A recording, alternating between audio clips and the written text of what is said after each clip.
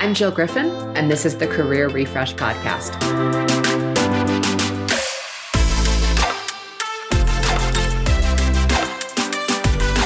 I'm a former media and marketing executive turned career strategist and strengths coach. I spent my career working my way up and through the ranks of global organizations and startups. And today, I show others how to do the same. Join me each week as we discuss the strategies to leverage your strengths, increase your confidence and visibility, and reset your career with actionable steps towards a finer future. Ready? Let's do it.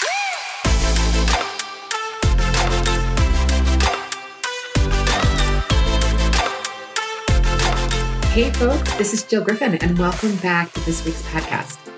I am going to be talking about how you can effectively respond to questions that you don't want to answer. And it happens to all of us at one point. So recently, this topic came up. I was talking to many of my clients about it, and then I recently found myself at an industry event in which a woman that I met moments before saddled on up to me and began pelting me, and what my experience was, with these rapid fire questions about both my business, and then started asking about my husband and my marriage. I literally met her moments ago. I couldn't even answer the first question before then she would set into the next question. And then she started making assumptions and then followed up with sort of a veiled insult towards my husband without even knowing him. He wasn't there. They'd never met. And I was like, whoa, what is going on? I mean, this woman had a lot of judgment issues, and I think she was pretty overserved. So we're going to give her a grace in that. But just so you know, if you'd like to get to know Warrior Jill, then you should go after someone I love or care about, because I was like, what is happening? But because it was a professional environment, what I was noticing is that her line of questioning all started with questions like, well, why did you do this? Or how come you do this? Which leaves the recipient of those questions very little room to actually have a dialogue. Sometimes it's called precision questioning, and it can be useful in certain parts of business if you're trying to drill down to a question. But this was a networking event where you were building relationships, and all the questions that she was asking were set up in a way that required a yes-no answer, but they weren't yes-no answers in my opinions. And we didn't know each other. We didn't have a rapport. And listen, this whole exchange was probably less than 5 minutes, but I was watching myself get so triggered by her and her line of questioning and her behavior. And, I've been a trained coach at this point for over 13 years. And when I find myself get triggered like that, I find that it's so juicy. So I was noticing the sensation in my body, and what started to feel like a panic or a rage start to build up in my chest. And I have, again, enough training over the years that I was just staring at her, and I stopped answering her questions, and I was just smiling. And I was allowing my body to process the emotion. And what I realized is that I was in the freeze response. So there's fight, which is exactly that, right? If you think about animals, right? Animals being in a fight. There's flight, which is the zebra running away from the lion and, trying not to get eaten. There's freeze, which often happens, as you know, the expression deer in headlights, where very often we don't know whether it's better to stay exactly where we are or move away, but there's that moment where we freeze.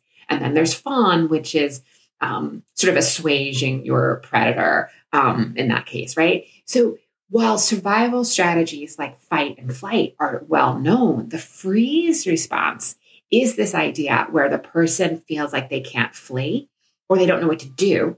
And then they get caught in this state of frozenness, which may only be seconds. But this is what I realized, what I was experiencing. And my training has taught me that when the freeze sets in, the first thing I need to do is take a really big, deep breath and focus on the sensation of either my lungs filling up with air, or maybe I could feel the trickle of breath pass through my nostrils, but breathe.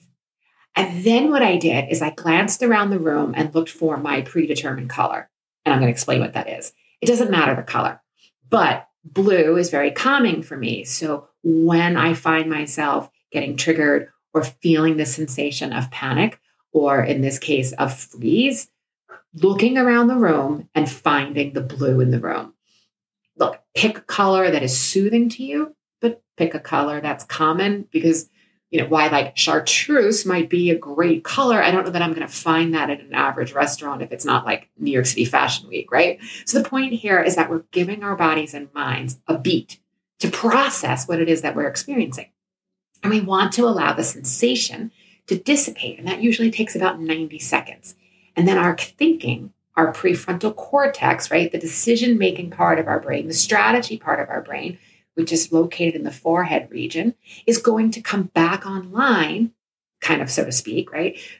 Because it had a moment to process and decide what to do next.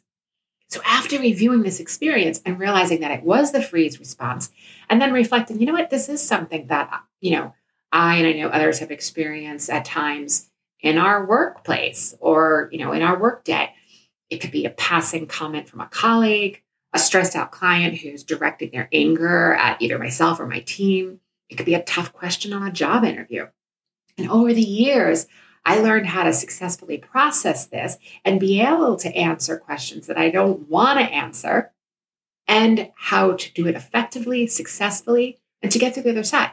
So we just talked about processing the emotion. Again, you're going to drop into your body, you're going to feel your breath, and then you're going to anchor on something. I find anchoring on a color in the room is easy, but again, stick to like basic colors because you want to be able to find them. But then there are also tactics that you can use, and I want to go deeper on those now. So maybe not all of these, but finding one or more of them and sort of practicing them and being familiar with them is definitely helpful for you to be able to answer the question effectively that you don't really want to answer and how to get through it. So one, get clear on the question, clarify, and ask them to repeat the question. That gives you, again, a beat to pause. If the question is phrased to you in a negative way, don't repeat the negative tone or the negative sentence in your answer. What I mean is if you're on an interview or in a conversation and someone asks like, why weren't you working during these gaps in your resume? Don't answer the question. And this is what will happen if you're in freeze or if you're sort of feeling panicky. You might say like, oh, well, the reason why I wasn't working, right? You don't want to say it that way. You want to find that pause and say, oh, I'm glad you asked. During that time, I had a desire to learn more about strategic investing. So I took a lot of courses during that time. Fill it in with something that's going to align to roles and responsibilities of the job that you're thinking. Or you could say something like, oh, I'm glad you asked. It was such a gift for me and my family that I was able to stay home with my children full time, which is something I've always wanted to do. And now that they're older, I'm excited for what's next, right? So in both those answers, I didn't repeat, why weren't you working, right? Which is, again, a very attacking question, but I hear people and clients telling me that they're getting that question sometimes. And I just think that for an interviewer to explore why you have a gap in your resume through the lens of negativity is also telling you who that person is and maybe a little bit about the culture. So you might want to dig in there. Because for me, if someone came to me and had a gap in their resume, I would be like, cool, what did you do during that time? Tell me everything, right? I would look upon it as a growth period versus a negative period. So again, it might tell you a little bit about the culture of the company. The next thing you can do is sort of as a continuation is to prepare a response, right? I'm so glad you asked that, and practice the response with the appropriate tone, body language, and the energy you want to convey, right? So just being clear, and if someone asked you a question that, if it's about your gap in your resume or something else, it's really thinking about the prepared response so that you're not caught off guard. Next, find the strategic pause. If the question triggers you and you need time to think, find that pause. You can check out videos of Steve Jobs and Elon Musk, who are both masters of this. There are plenty of press interviews which they have been asked questions that are kind of through that negative tone, and you watch them pause, and the pause can be up to 10 seconds. And while you hear this, it might make you cringy and you may feel uncomfortable. Like, understand that they are managing their minds and their emotions. They are processing that emotion so that when they speak, they're not coming from that sort of anxiety or stress or rage. They're stopping before taking action, and they don't want to say something or with a tone that they may regret saying or fumble through, right? That pause gives you time to think and come back with their response. Next, you may want to answer the question with a question. So when someone asks you a question that you're like, you might say, tell me a little bit about your underlying concerns behind that question so that I can provide you a response, right? So go deeper into what they're asking, which puts the onus back on them. And then you want to think about how to take the focus off of you and put it on them.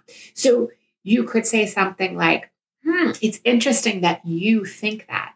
Or, wow, why is this question interesting to you, right? So you're taking the question and you're putting it back on them and putting the focus on them. Again, gives you a pause and also has them answering deeper, which will give you time to think and perform and structure a strategic response. You may want to answer part of the question, right? So you may not agree with everything that they're saying, or it may be sort of a compound question where you're like, well, that's not really true. So answer part of the question where you could say something like, you know what, I appreciate your feedback. Let's focus on the first half of the question and then answer that. And that may be enough to assuage them. Another thing, again, is delay that response. And I don't mean necessarily the strategic delay in this case. I'm saying more of like, you know what, that's a really important question.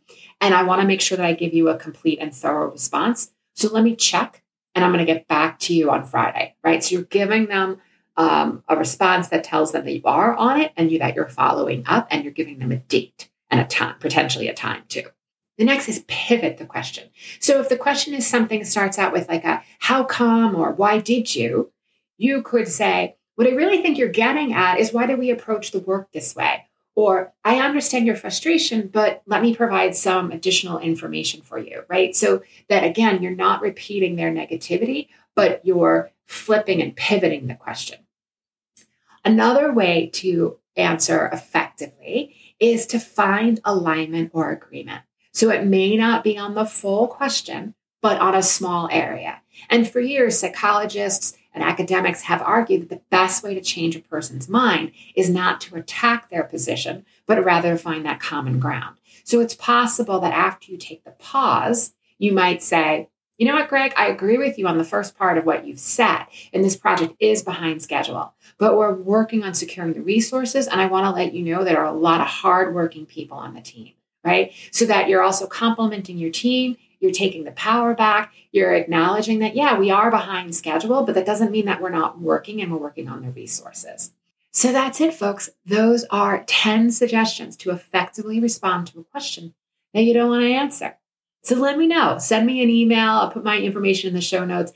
I'd love to hear from you and know how you are getting through successfully answering questions that you don't really want to answer.